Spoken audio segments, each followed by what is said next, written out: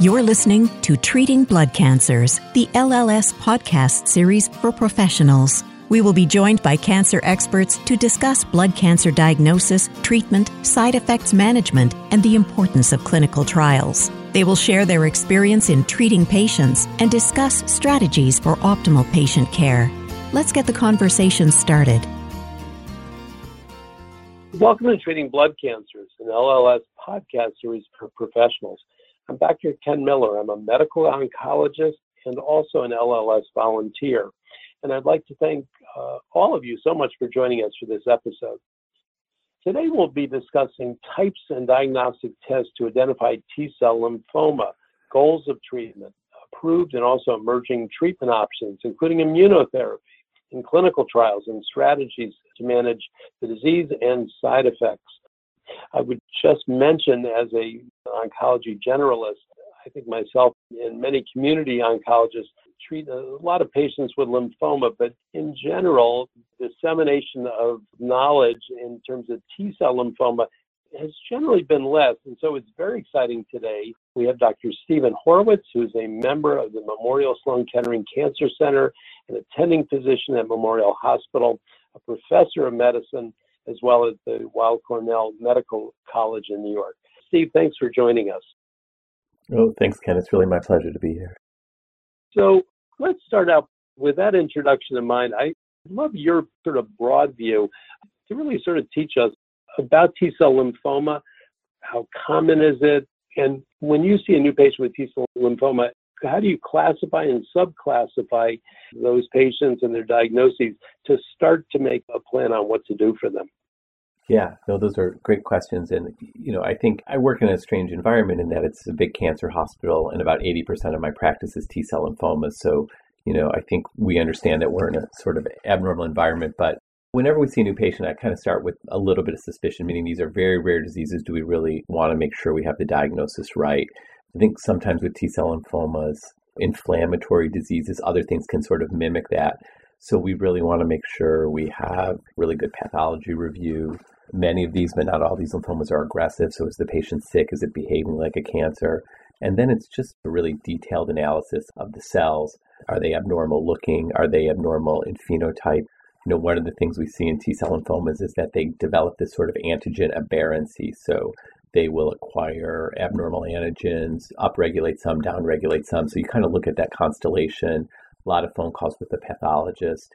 And then more and more, we're using a lot of our molecular tools. So we'll look for T-cell clonality, remembering that clonality, in and of itself is not diagnostic of cancer and T-cell lymphomas. We do see some benign clonal disorders, but it certainly helps. And then looking at the mutations within the cancer cells, we have certain types now that we know sort with certain mutations, certain types of T-cell lymphomas. So really trying to get that whole basket of information, connecting with what's going on with the patient, and then trying to arrive at a diagnosis of T-cell lymphoma and then work on the specific subtype of the 29 or 30 subtypes we have. So let me ask you, in B-cell lymphoma, or at least in lymphoma, people will talk about an MLUS, monoclonal lymphocytosis of undetermined significance. Typically, I've thought of that as a B-cell process. Can patients also have T-cell MLUSs? It's not that it's a defined entity, and sometimes we think we'll see these low-grade things that we'll call, or our pathologists will call, lymphoproliferations. We're not sure it's malignancy. So there's no official name for that. But we do sometimes see, as people age, a reduced T-cell repertoire. So sometimes in that sense, you can get oligol or pseudoclonality, and you want to make sure in those settings that you're not sort of overcalling something because there's a small clonal T-cell population. Sometimes we'll talk about a clinical pathologic disconnect, like this would be an aggressive lymphoma, but the person looks fine. I saw a person recently who had thrombocytopenia, and as part of the work of their primary care doctor, sent T-cell gene rearrangements and identified a clone in the blood, and then they were sent to me. So that's a molecular test that amplifies DNA. Can we refer that to any abnormal population? And the answer with looking at flow cytometry in blood was no. There may have been a small clone there, but it was probably an artifact of that test. There's something called primer bias in the T-cell rearrangements where certain primers will over-amplify. So as you're going through that PCR process, you can almost create the appearance of a clone, even when none is there. So there isn't that thing, but we do sometimes see people with small populations of clonal T cell that we don't think rise to the level of malignancy or lymphoma. Right. How often do you see, I should be just interested in your own anecdotal experience, patients that are sent to you with a diagnosis T-cell lymphoma where it's not, where it's either B-cell or it's not malignant? Yeah, it happens from time to time. I'd say we see that once a month, not every week. It's most common in people with minimal skin lesions. So part of my practice is cutaneous T-cell lymphomas, and sometimes sort of early rashes or drug reactions or even a nasty spider bite can look like a lymphoma or have cells abnormal enough that someone renders that diagnosis. So mostly in those patients. And then there's a group of people with LGL. So again, we have these techniques to find very small cell populations or identify abnormal populations. So some patients with a low volume of large granular lymphocytic leukemia or a reactive LGL will come to us, and we might step away and say, well, there are some abnormal cells here, but we don't think this crosses the bar that this is truly a lymphoma or leukemia. Yeah. In B-cell lymphoma, I truly do realize that the thinking has changed, but when I am thinking about patients with B-cell, I'm thinking about low and intermediate grade and high grade in terms of biology. Is there a useful construct for thinking about T-cell lymphomas and distinguishing them? It's similar, but they just don't quite map as well to that framework. But I think you can extrapolate a little from how we think about B-cell lymphomas historically, meaning we have a group of relatively aggressive T-cell lymphomas. They're all rare, but these would be the more common subtypes like what we call PTCL-NOS, angioimmunoblastic or anaplastic large cell lymphoma, where we think we're treating with curative intent. Those are by and large aggressive systemic diseases, so they would fall under the rubric of what was an intermediate grade or an aggressive lymphoma, and we treat them with curative intent. We can talk about what that means. And then there's another group of relatively more indolent or chronic processes, like many of the cutaneous T-cell lymphomas, like LGL, where we don't treat with curative intent. They may not need therapy, or the treatments may be largely palliative. So I think we think about them like that in terms of treatment strategy, in terms of, are we really going to do a maximalist approach with chemotherapy, possibly stem cell transplant to give this patient the best chance of cure? Or is this something that we really want to manage over time, partly because the disease aggressiveness doesn't merit that aggressive therapy? And also, like in low-grade B-cell lymphomas, those intensive therapies, while they work for those more chronic diseases, are not curative. So it's just not the right approach for most of those patients. Let me ask you also about biology, and I'm sure it varies, but in very broad terms, I personally tend to think about cancer, or especially about lymphoma, as either diseases of proliferation, where there's too many cells dividing and growing, or problems with apoptosis, or both. Looking at T-cell lymphomas, is there a way to use that framework, or does it not apply? I don't think it exactly applies in the sense that the biology is as well worked out. Like a lot of our highly proliferative tumors may have aberrant signaling through JAK-STAT, so they're going very fast that way. Or even some of the more aggressive lymphomas in the follicular helper T-cell lymphoma or angioimmunoblastic T-cell lymphoma may be more mutations or problems with epigenetics and gene expression. The sort of true defect in apoptosis and targeting apoptosis has so far not been a super effective strategy for T-cell lymphomas. But I think you can think about that conceptually, that there are a group where the disease is not aggressive and proliferative, but more persistent and hanging around. And that would be a good paradigm for a lot of cutaneous lymphomas, where you sort of over time accumulate the disease, but not at a quick rate, versus some of the other ones where we might see proliferative fractions of 40%, 60%, 70%. So those would be more in line in terms of a growth rate, like a diffuse large B-cell lymphoma. Right. Is that prognostic, the growth fraction, the Ki-67, when you're thinking of taking care of a new patient, what are some of and please feel free to pick any of the diseases or several of them that you treat, but how do you look at prognosis? What are the factors you're thinking about?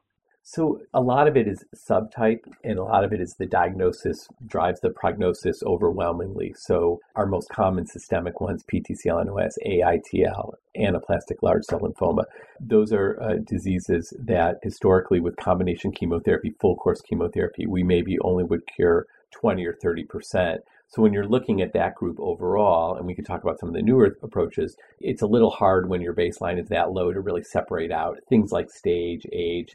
Typical IPI factors matter a little, but the prognosis and the chemosensitivity is what overwhelmingly drives it. We don't have really good stratification like in diffuse large cell lymphoma, where there's some very favorable patients. Most of our patients from the get-go are either an intermediate prognosis or a poor prognosis. So our strategies have really, by and large, been increasing therapy, adding to standard, enhancing therapy, rather than a true group of patients that we can really minimize therapy because they do well with less. We don't exactly have that group. But by and large, the anaplastic large cell lymphoma patients always did a little better. And now with incorporation of brentuximab, they do a little more better. So that's a group where we are now curing probably the majority of patients with combination chemotherapy with brentuximab, sometimes adding a high-dose therapy and stem cell transplant in first remission. And then PTCL, NOS, and angioimmunoblastic T-cell lymphoma, the treatments, have improved a little for those, but there's been no sort of major breakthrough where we're now curing the majority of those patients, kind of regardless of age, stage, LDH, things like that. So let me ask you, I want to go back to brentuximab issue because honestly, I find that really interesting.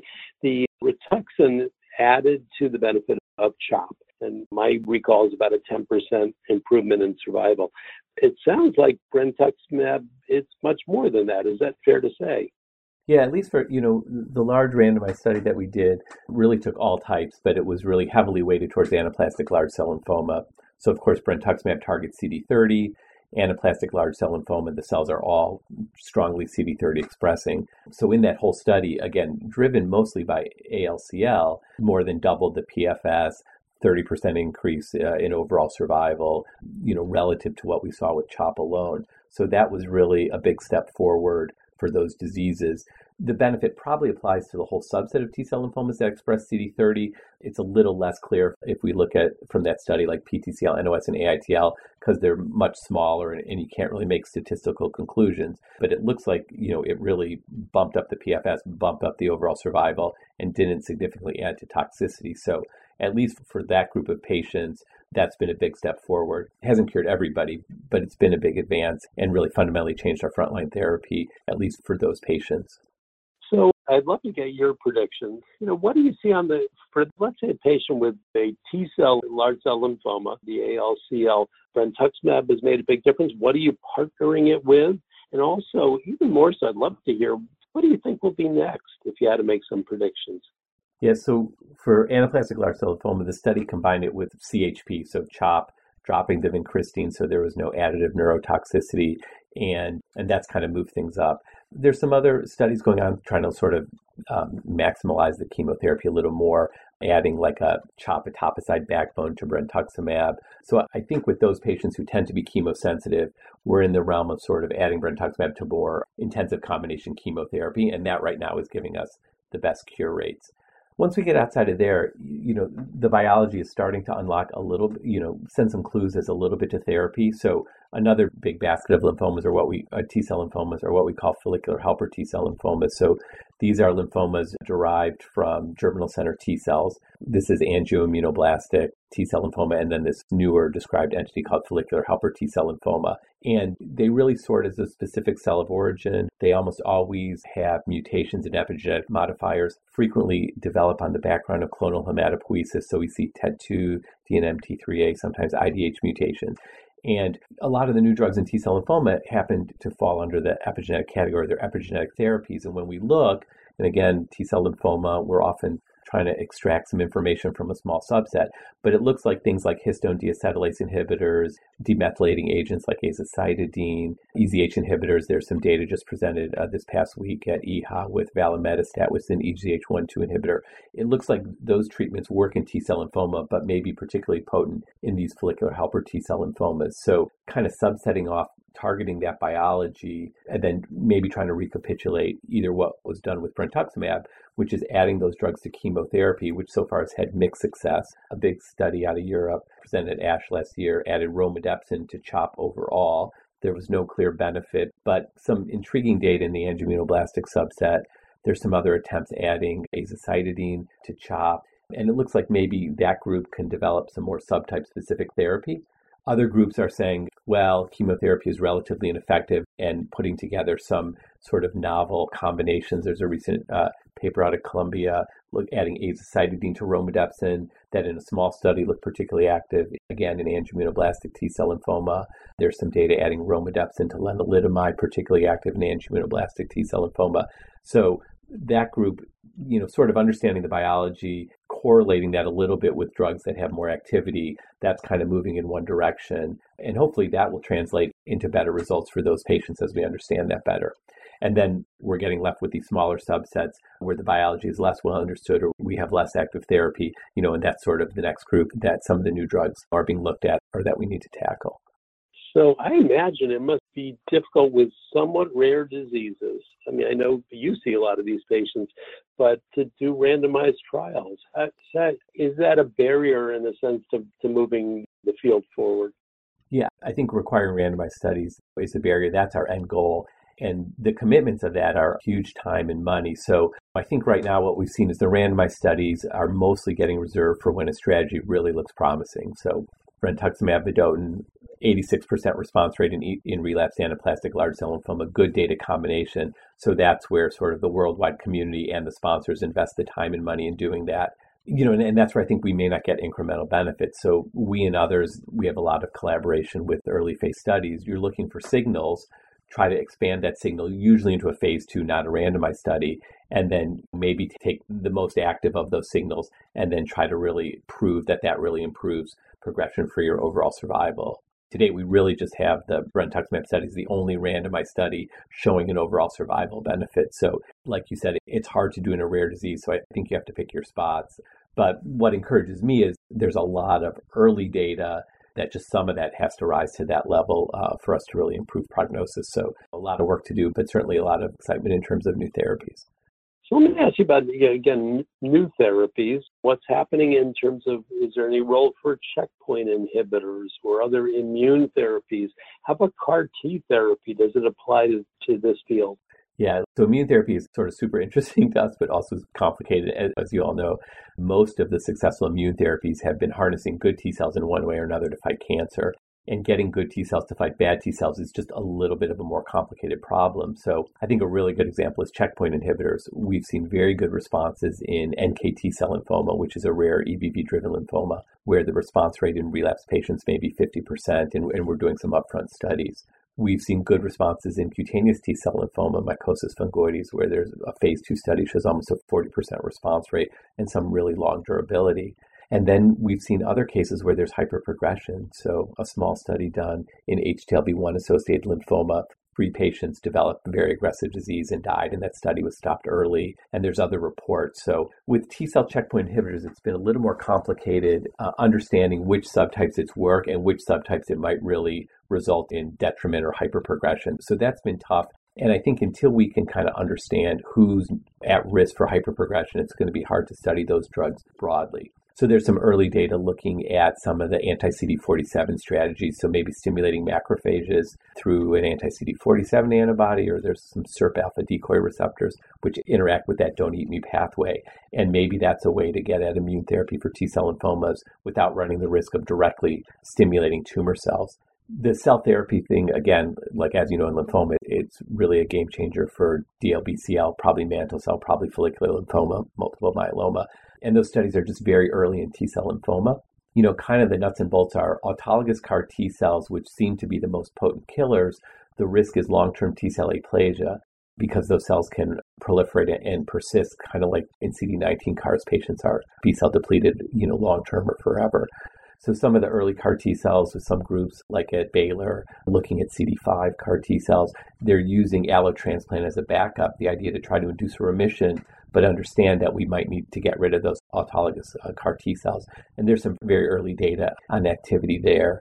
I think other groups are just starting to look at other cell therapies, so allogeneic CAR Ts, NK CARs, myeloid CARs, or cells that wouldn't persist in the patient long-term to see if you can get enough tumor killing, but not dealing with long-term T-cell aplasia.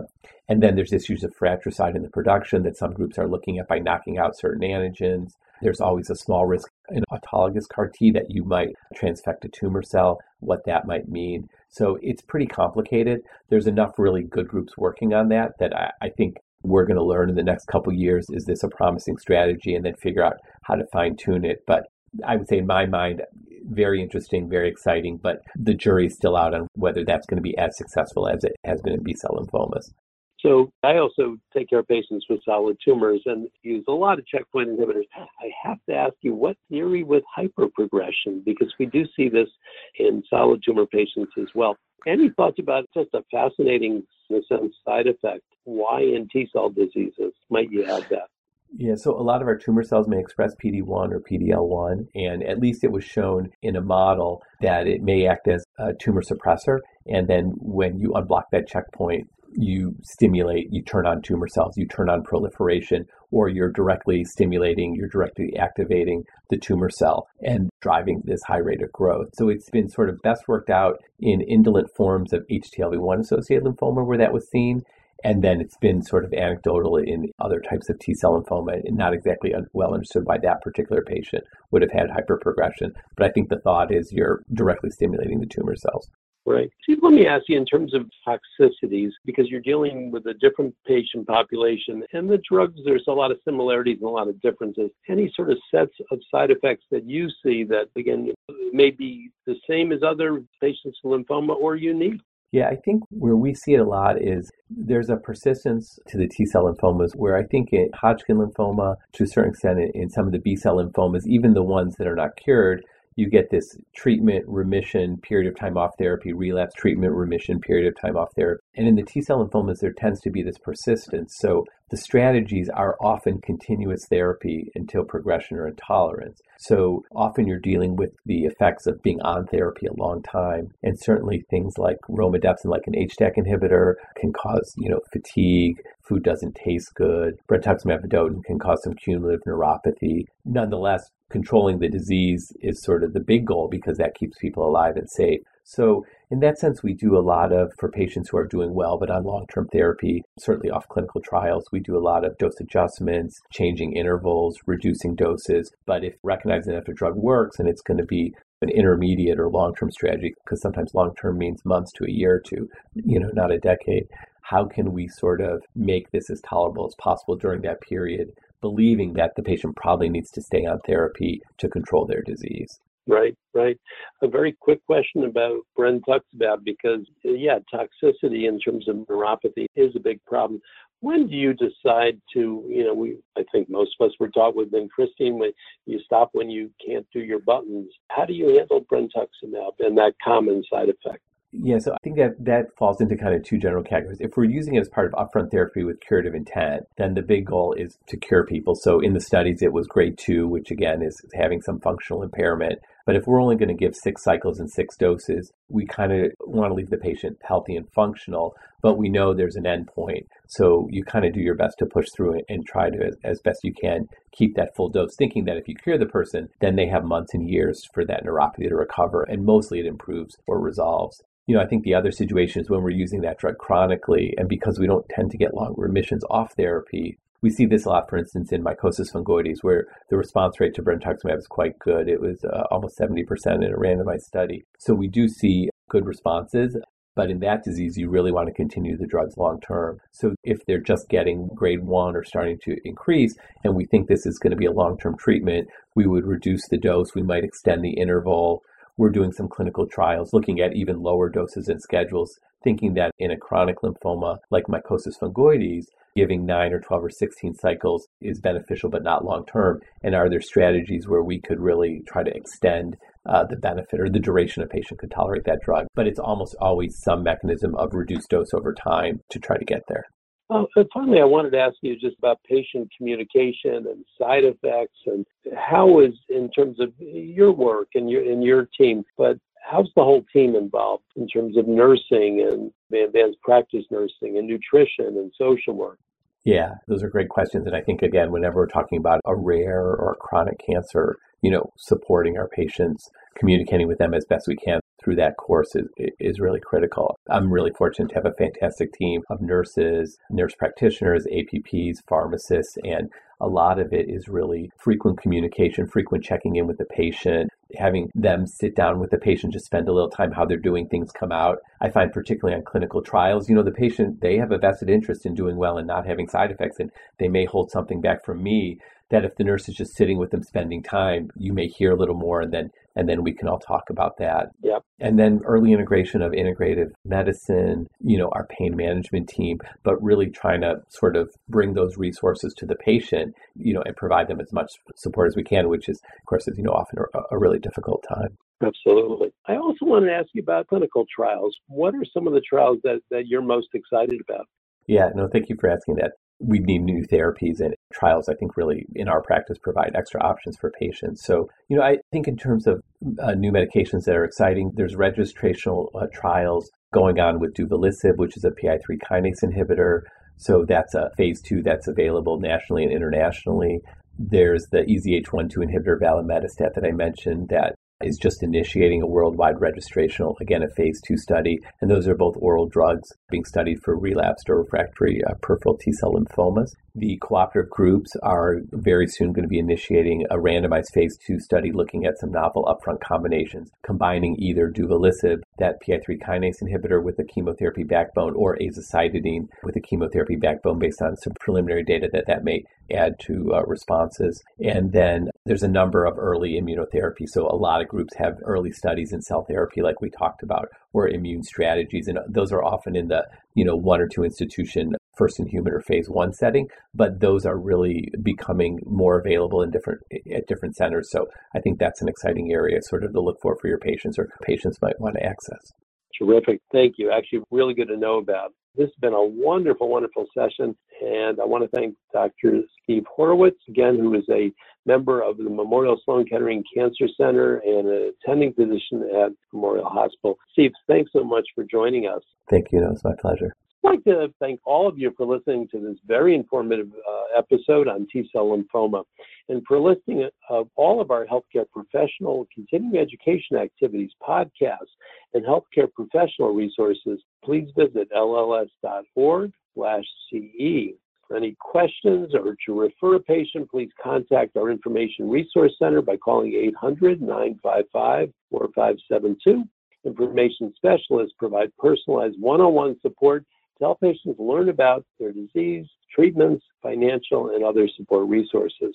And I encourage all of you to sign up to receive notification of future podcast episodes by subscribing at treatingbloodcancers.org. LLS also offers a series of podcasts for patients and families at lls.org/podcast.